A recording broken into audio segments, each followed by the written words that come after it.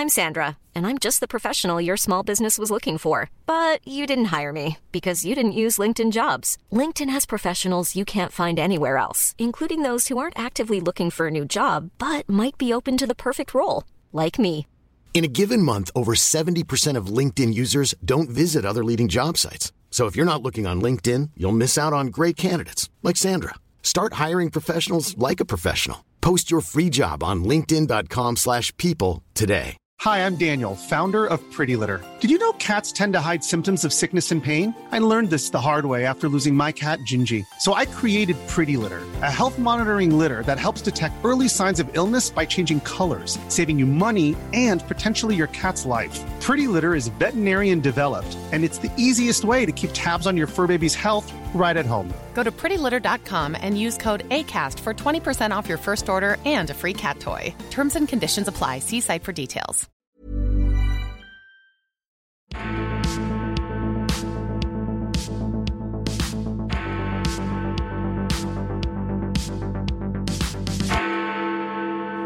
Hello and welcome to the CapX podcast. I'm John Ashmore, the editor of CapX. As well as visiting untold horrors on the Ukrainian people, Vladimir Putin's regime has launched a new wave of unprecedented repression in Russia itself, instantly jailing anyone who dares raise their voice in opposition to his despotic rule. One man who knows all too well the reality of standing up to Putin is our guest this week, Vladimir Ashurkov. Vladimir is a former financier, political activist, and a leading light of Alexei Navalny's anti-corruption foundation. He was forced to flee Russia in 2014 when he was granted political asylum here in the UK. We had a fascinating conversation about the war in Ukraine, the malign influence of Russian money in the UK, and his hopes for a democratic future in his homeland. Okay, Vladimir, thank you very much for joining us on the CapX podcast. Just to give our listeners an idea about who you are, can you tell us a bit about how you came to be in the UK and how you got into political activism back in Russia and Alexei Navalny's organisation, the Anti-Corruption Foundation? Sure. Most of my career has been in finance and investments. My last corporate job was with Alpha Group. So my immediate boss was Mikhail Friedman, one of the oligarchs that has been living in the UK for the last few years and sanctioned by UK government. And in 2010, I started reading blog of a young lawyer, Alexei Navalny, who was conducting a lot of investigations into corruption in Russian state-controlled companies. And his approach really resonated with me, so I wrote to him. I said, well, I have a lot of experience in corporate governance, let me help you in my spare time.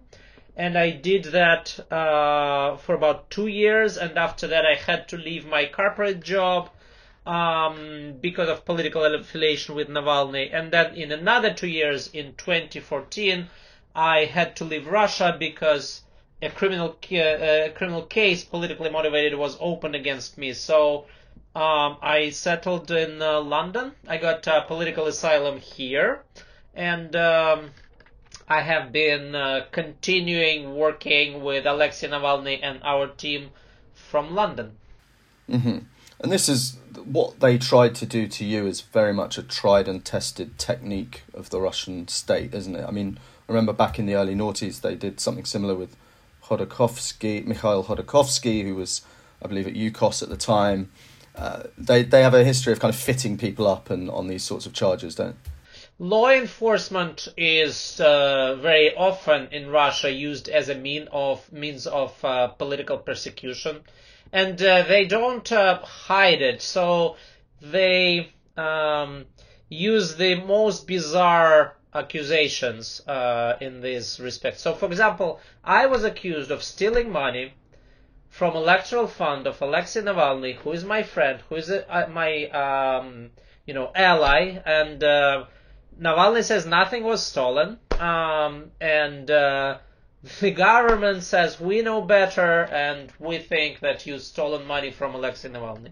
And the same goes for Navalny. He was recently convicted of stealing money from his own foundation, which the Anti-Corruption Foundation, the Russian NGO that we formed in 2011, basically saying you're stealing from yourself, and he got 9 years sentence for that. So these people, they don't hide their intention and the fact that these cases are politically motivated.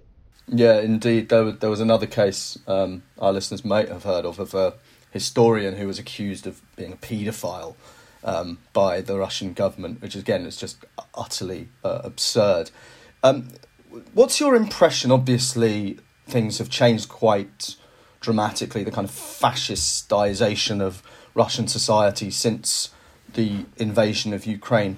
What's your impression from those you know who are still in Russia about what life is like now for opposition activists there? It's hard. I mean, all the things have changed tremendously over the last 2 months. So all the last independent media outlets have been closed, and journalists. New legislation was adopted which makes it illegal to talk about the ongoing tragedy in Ukraine as a war, and in particular to oppose it. So many, if not most, independent journalists have left Russia for fear of persecution. And in terms of just the general mood, you can get detained and given a penalty for going out on a single picket or on a protest with a poster with a blank piece of paper or with asterisks that replaced letters in the slogan "No to War." So that's the level of repression that we're now witnessing in Russia. Yeah, I should say as well, those aren't theoretical examples. Those are real examples that you're giving of people who have actually been arrested for holding up blank sheets of paper, which would be funny if it wasn't so tragic. What's your impression in terms of, and obviously it's difficult to gauge, with polling and so on, but do you think there is a possibility that over time the mood will start to move against Putin because of this? Because it seems from the outside at the moment as though the majority of Russian public opinion still more or less supports him. You can't really gauge public opinion in a situation like Russia because people are afraid to really express their opinions and their feelings because of all these laws on persecution and fear of the state. But this war, I think a lot of people are very disillusioned with Putin's actions, and this war is totally unnecessary, totally unprovoked. So the political and business elite, they've seen their fortunes decimated, they've seen their lifestyles turned upside down. They cannot go to vacations in France and Italy, and I don't think they're happy about that. An average Russian has seen prices skyrocket, the familiar foreign brands that people have become used to, like McDonald's, IKEA, or Nestle, disappearing. And the standards of living are going down. Many foreign companies are leaving Russia, and as a result of that, unemployment grows. And we now have a constant stream of coffins coming back to Russia from the battlefields of Ukraine. So there are many reasons to be appalled at what's going on, but people are just afraid to express it publicly. Mm-hmm. Now, tell us about, you've talked before about corruption inside Russia, but it's also a tool of Russian foreign policy and kind of disruption overseas, not least here in the UK. And I believe you used to do a kind of kleptocrat tour of London where you'd show people all the mansions where various oligarchs lived. And it's certainly something we've been aware of for a while, that oligarchs saw London as a bit of a playground. People call it Londongrad. But do you think the war has opened people's eyes up a little bit more to the sheer extent of that problem and how ingrained it has become in the British establishment and British economy? Britain and London are great places to be business. London is a big international finance center, so tens of billions of dollars through its banks and financial institutions. It's only natural that a part of that is dirty money stemming from corruption in different countries. Russia is not the only country that spews out dirty money that's coming to London. Why Russia is different in the fact that Russia is the country that has malign intentions. It really has taken upon itself to undermine the Western political order, and for them, dirty money is one of the instruments of influence to do that. I mean, it's not the only instrument. There are assassinations. We've seen the cases of Litvinenko and Skripal in the UK. There are also many other unconfirmed assassinations connected to Russia. We've seen cyber warfare. The most sort of vivid case is meddling in the US presidential elections in 2016. We've seen meddling in Middle East, obviously supporting the regime of Bashar Assad, but using corrupt money for influence is another avenue of what Russian authorities do. Now,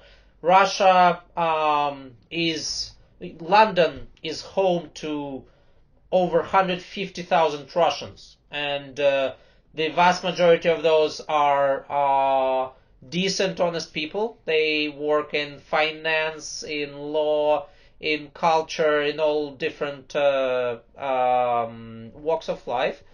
But indeed, there are people who made their money from corruption.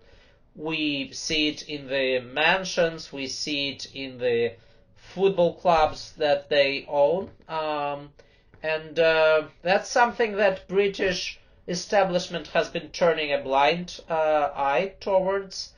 But and we, our group, Alexei Navalny and our team, have been advocating for personal sanctions against perpetrators of corruption and human rights abuse for years, but only in the last 2 months we've seen really attention to the issue and an avalanche of sanctions.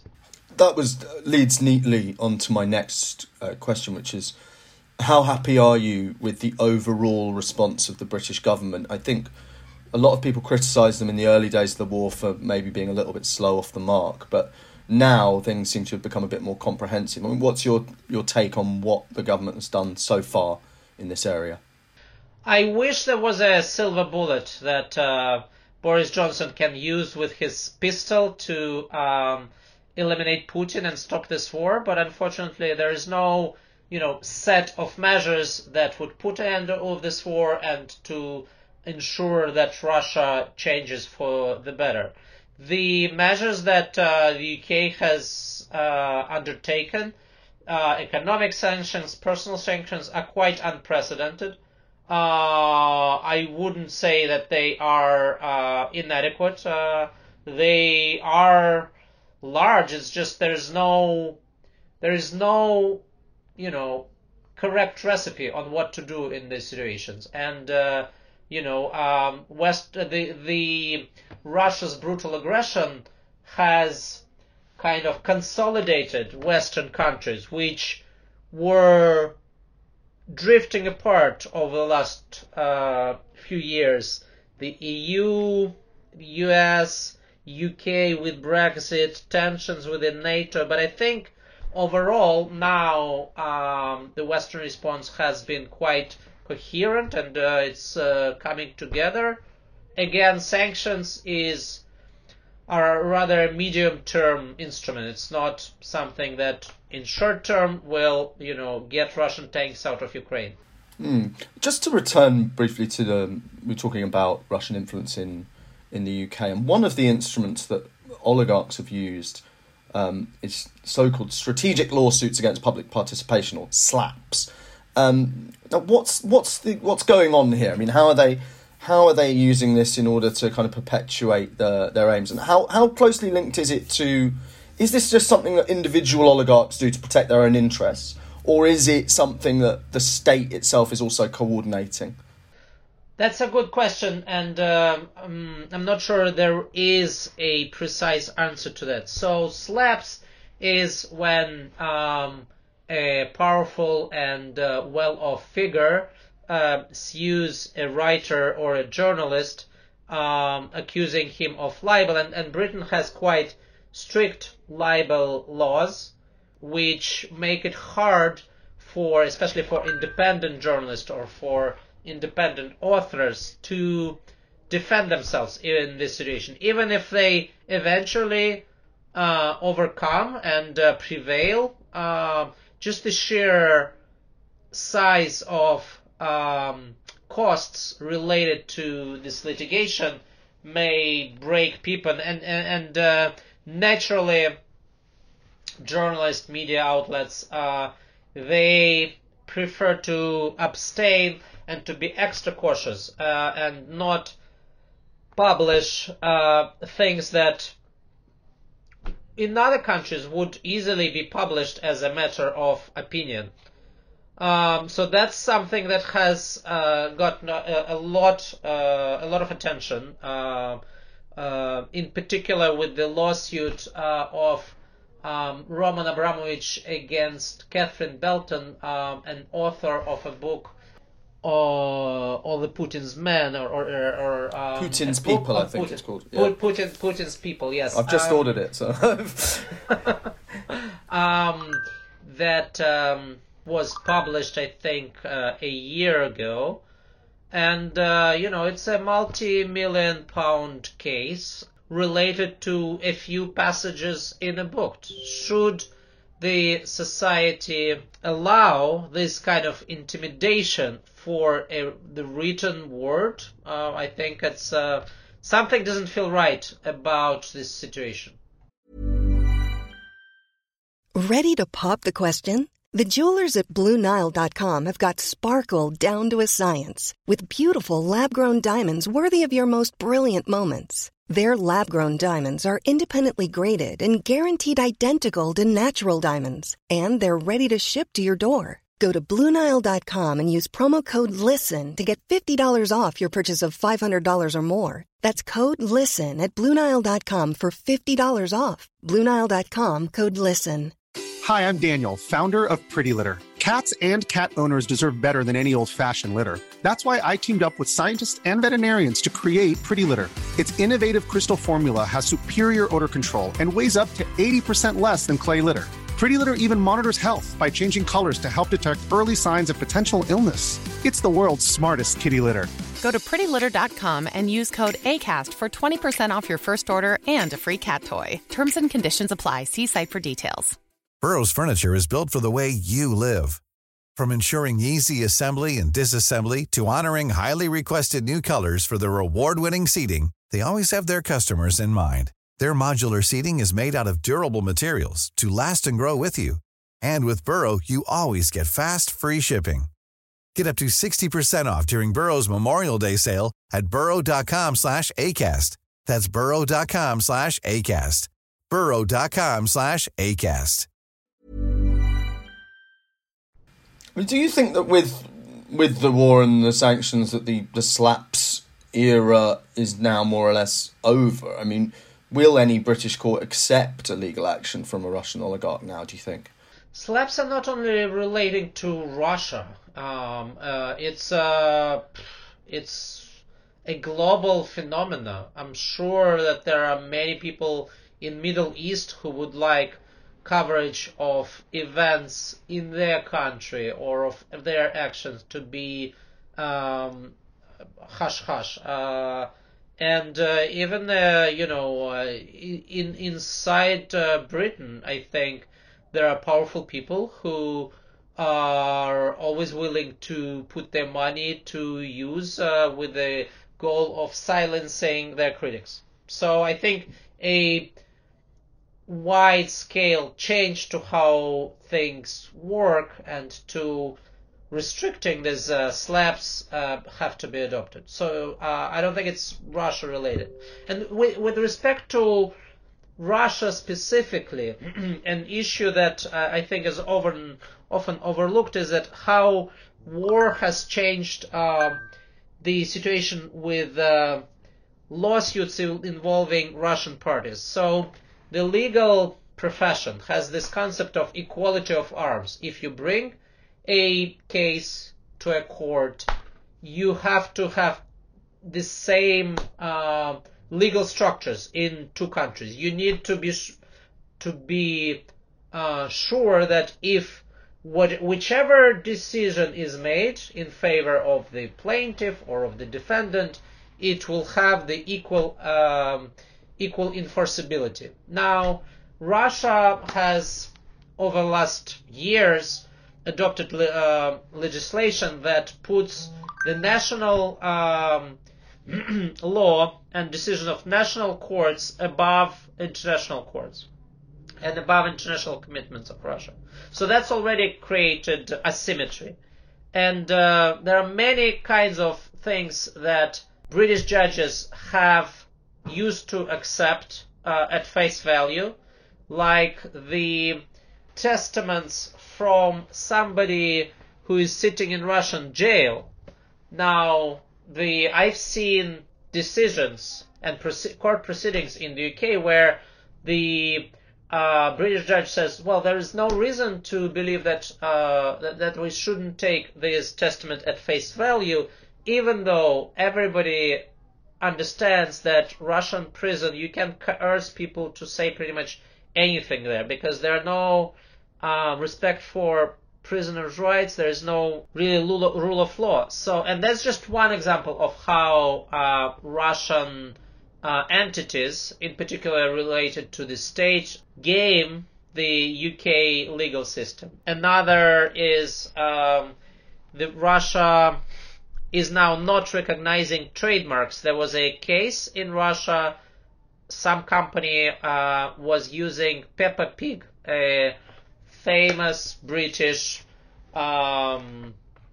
symbol, image from a cartoon, and the Russian company won against the rightful copyright holder, the international company. So I think the UK legal profession has to look really closely at how these disputes involving Russian parties have to be viewed in UK courts. Just in terms of dealing with the oligarchs, we've discussed sanctions a bit already. How much of an impact do you think that actually has on the Putin regime? Because it strikes me that a lot of Western analysis is rooted in a vision of Russia from the 1990s, when the oligarchs were kind of running the show a lot more, whereas now a large part of the Putin project was to neuter their political power. I mean, we seem to be in this kind of ratchet between Western countries of who has sanctioned the most oligarchs, but does it make a material difference to Vladimir Putin's decision-making or his prosecution of this war, whether or not we impoverish Russian oligarchs? If the thinking is that Roman Abramovich, under sanctions, will be able to arrange a meeting with Putin and persuade him to stop the war and recall his troops, I think that's, of course, naive. But I don't think that's the goal of the sanctions and of decision makers who put the sanctions in place. The goal is first to say, well, we believe you've done something bad, involvement in corruption, human rights abuse, etc. The right venue to investigate these crimes is Russia. Unfortunately, Russia is not, we cannot get rule of law and fair investigations in Russia right now, also due to your actions. So just stay away from our countries, don't stick your money into our financial system. We're not saying that you're criminals, but just stay away. That's one thing. Another is creating motivation. Now, if a person is sanctioned, the only way to get himself or herself unsanctioned is for Putin's regime to change, for the war to stop. So this creates a powerful motivation to affect that. And, when we talk about the Abramoviches of this world, these are creative people, these are resourceful people, they know how Russian system works. So even though he cannot pick up the phone to Putin and, open his eyes to what's going on, he can influence the situation in a myriad different ways, and he can engineer a plot that may put an end to this. And sort of more broadly, what are your hopes? Obviously, things look very bleak now with Alexei Navalny being in prison, although he does still manage to tweet from there, which is always quite interesting. But what's your perspective on the future of kind of democratic forces in Russia? How long you think that will take? How Putin eventually exits and what might replace him? I realise there's quite a lot of questions there, but what's your kind of overview of the scene in Russia? Sure. Our overall strategy has been the same for about 10 years. We recognize that democratic forces, including us, are not strong enough to make a change in the situation because our opponent is too strong. It has all the administrative levers of power, unlimited financial resources, the law enforcement. At the same time, we have created the most organized independent political force in Russia. And the system as it has been put in place by Putin may seem stable, but it's really fragile. And it's making a lot of people unhappy, as we talked earlier in the program. This eventually will lead to a political crisis where we believe that as the most organized political force will have a say and will have a seat at sort of the virtual table of how Russia will be governed at the next stage of its development will be decided. And, Russia is part of European civilization. It belongs to Europe historically, culturally, religiously. I mean, any Russian on the streets of any Russian city would name a German writer, a French composer, and a British soccer player. This, you cannot, they wouldn't be able to name a Chinese composer, athlete, or a writer. So, I think it's just only a matter of time until Russia resumes its path towards, being a normal country and being part of European civilization. And are you able to put any kind of, I realise it's a tricky question, but are you able to put any kind of time frame on that? And what do you make of these reports of possible kind of disgruntled generals and FSB directors and so on trying to unseat Putin? It always strikes me as it's rather wishful thinking. There were dozens assassination attempts on Hitler in his rule that was just, I believe, 12 years. Putin has ruled for 22 years. So something like that is possible, but if we learn about something like this, it means that it already failed. It's very difficult to get into minds of these people. And indeed, Putin is aware of this threat, and we've seen bizarre pictures of him sitting 5 meters away from his counterparty with whom he speaks, across a long table. So he's careful. People are scared around him, but of course something like that is possible. And I think if Putin disappears tomorrow, anybody who comes in his place would not enjoy this power and authority that Putin has now, because he has been the architect of creating this system of corruption and totalitarianism that we envision now. So anybody who comes in his place would have to account for interests of the business people, the average Russian, which has seen his standard of living stagnating or going down, and this will be the beginning of political liberalization. Mm-hmm. And just to finish off, I mean, from our point of view here in the UK, obviously we're not an enormous country. We're not the United States. We can't probably send tens of billions to support Ukraine. But do you think there's anything more that our government isn't doing, either to support Ukraine or to sanction Russia, that would hasten the end of this war and hasten a transition of power in Russia? Again, it's not an easy question. There are different. Let's not talk about UK now, but let's take the issue of energy embargo, which is a hot topic in the EU. On one hand, you want to deny Putin the billions of dollars that Europe pays for oil and gas. At the same time, if you do this abruptly, the prices for heating, for diesel, for everything that we consume every day would go up. And inevitably there will be a political backlash against these actions, which may lead to politicians having to decrease support for Ukraine because electorate becomes tired of it. So it's a very delicate balance, and I don't want to make suggestions to British government. I think it has been tremendous support for Ukraine. One thing that is glaringly clear is the refugee policy. Since the start of the war, over 4 million people have crossed the borders of Ukraine into Europe.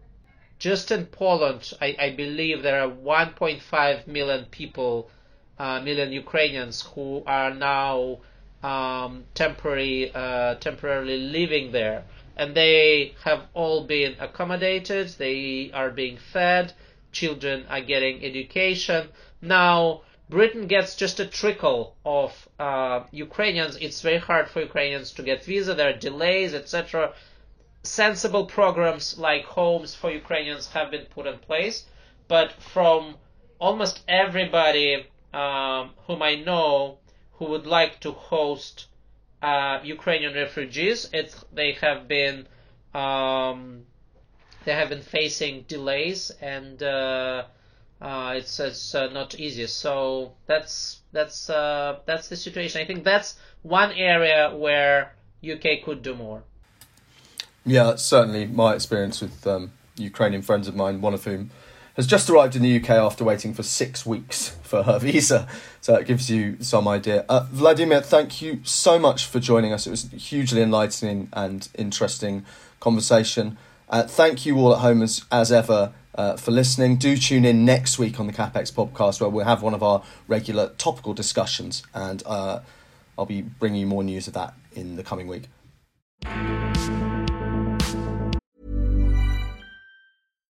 Hi, I'm Daniel, founder of Pretty Litter. Cats and cat owners deserve better than any old-fashioned litter. That's why I teamed up with scientists and veterinarians to create Pretty Litter. Its innovative crystal formula has superior odor control and weighs up to 80% less than clay litter.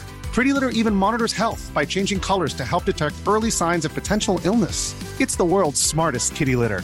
Go to prettylitter.com and use code ACAST for 20% off your first order and a free cat toy. Terms and conditions apply. See site for details. Planning for your next trip? Elevate your travel style with Quince. Quince has all the jet-setting essentials you'll want for your next getaway, like European linen, premium luggage options, buttery soft Italian leather bags, and so much more. And is all priced at 50 to 80% less than similar brands. Plus, Quince only works with factories that use safe and ethical manufacturing practices.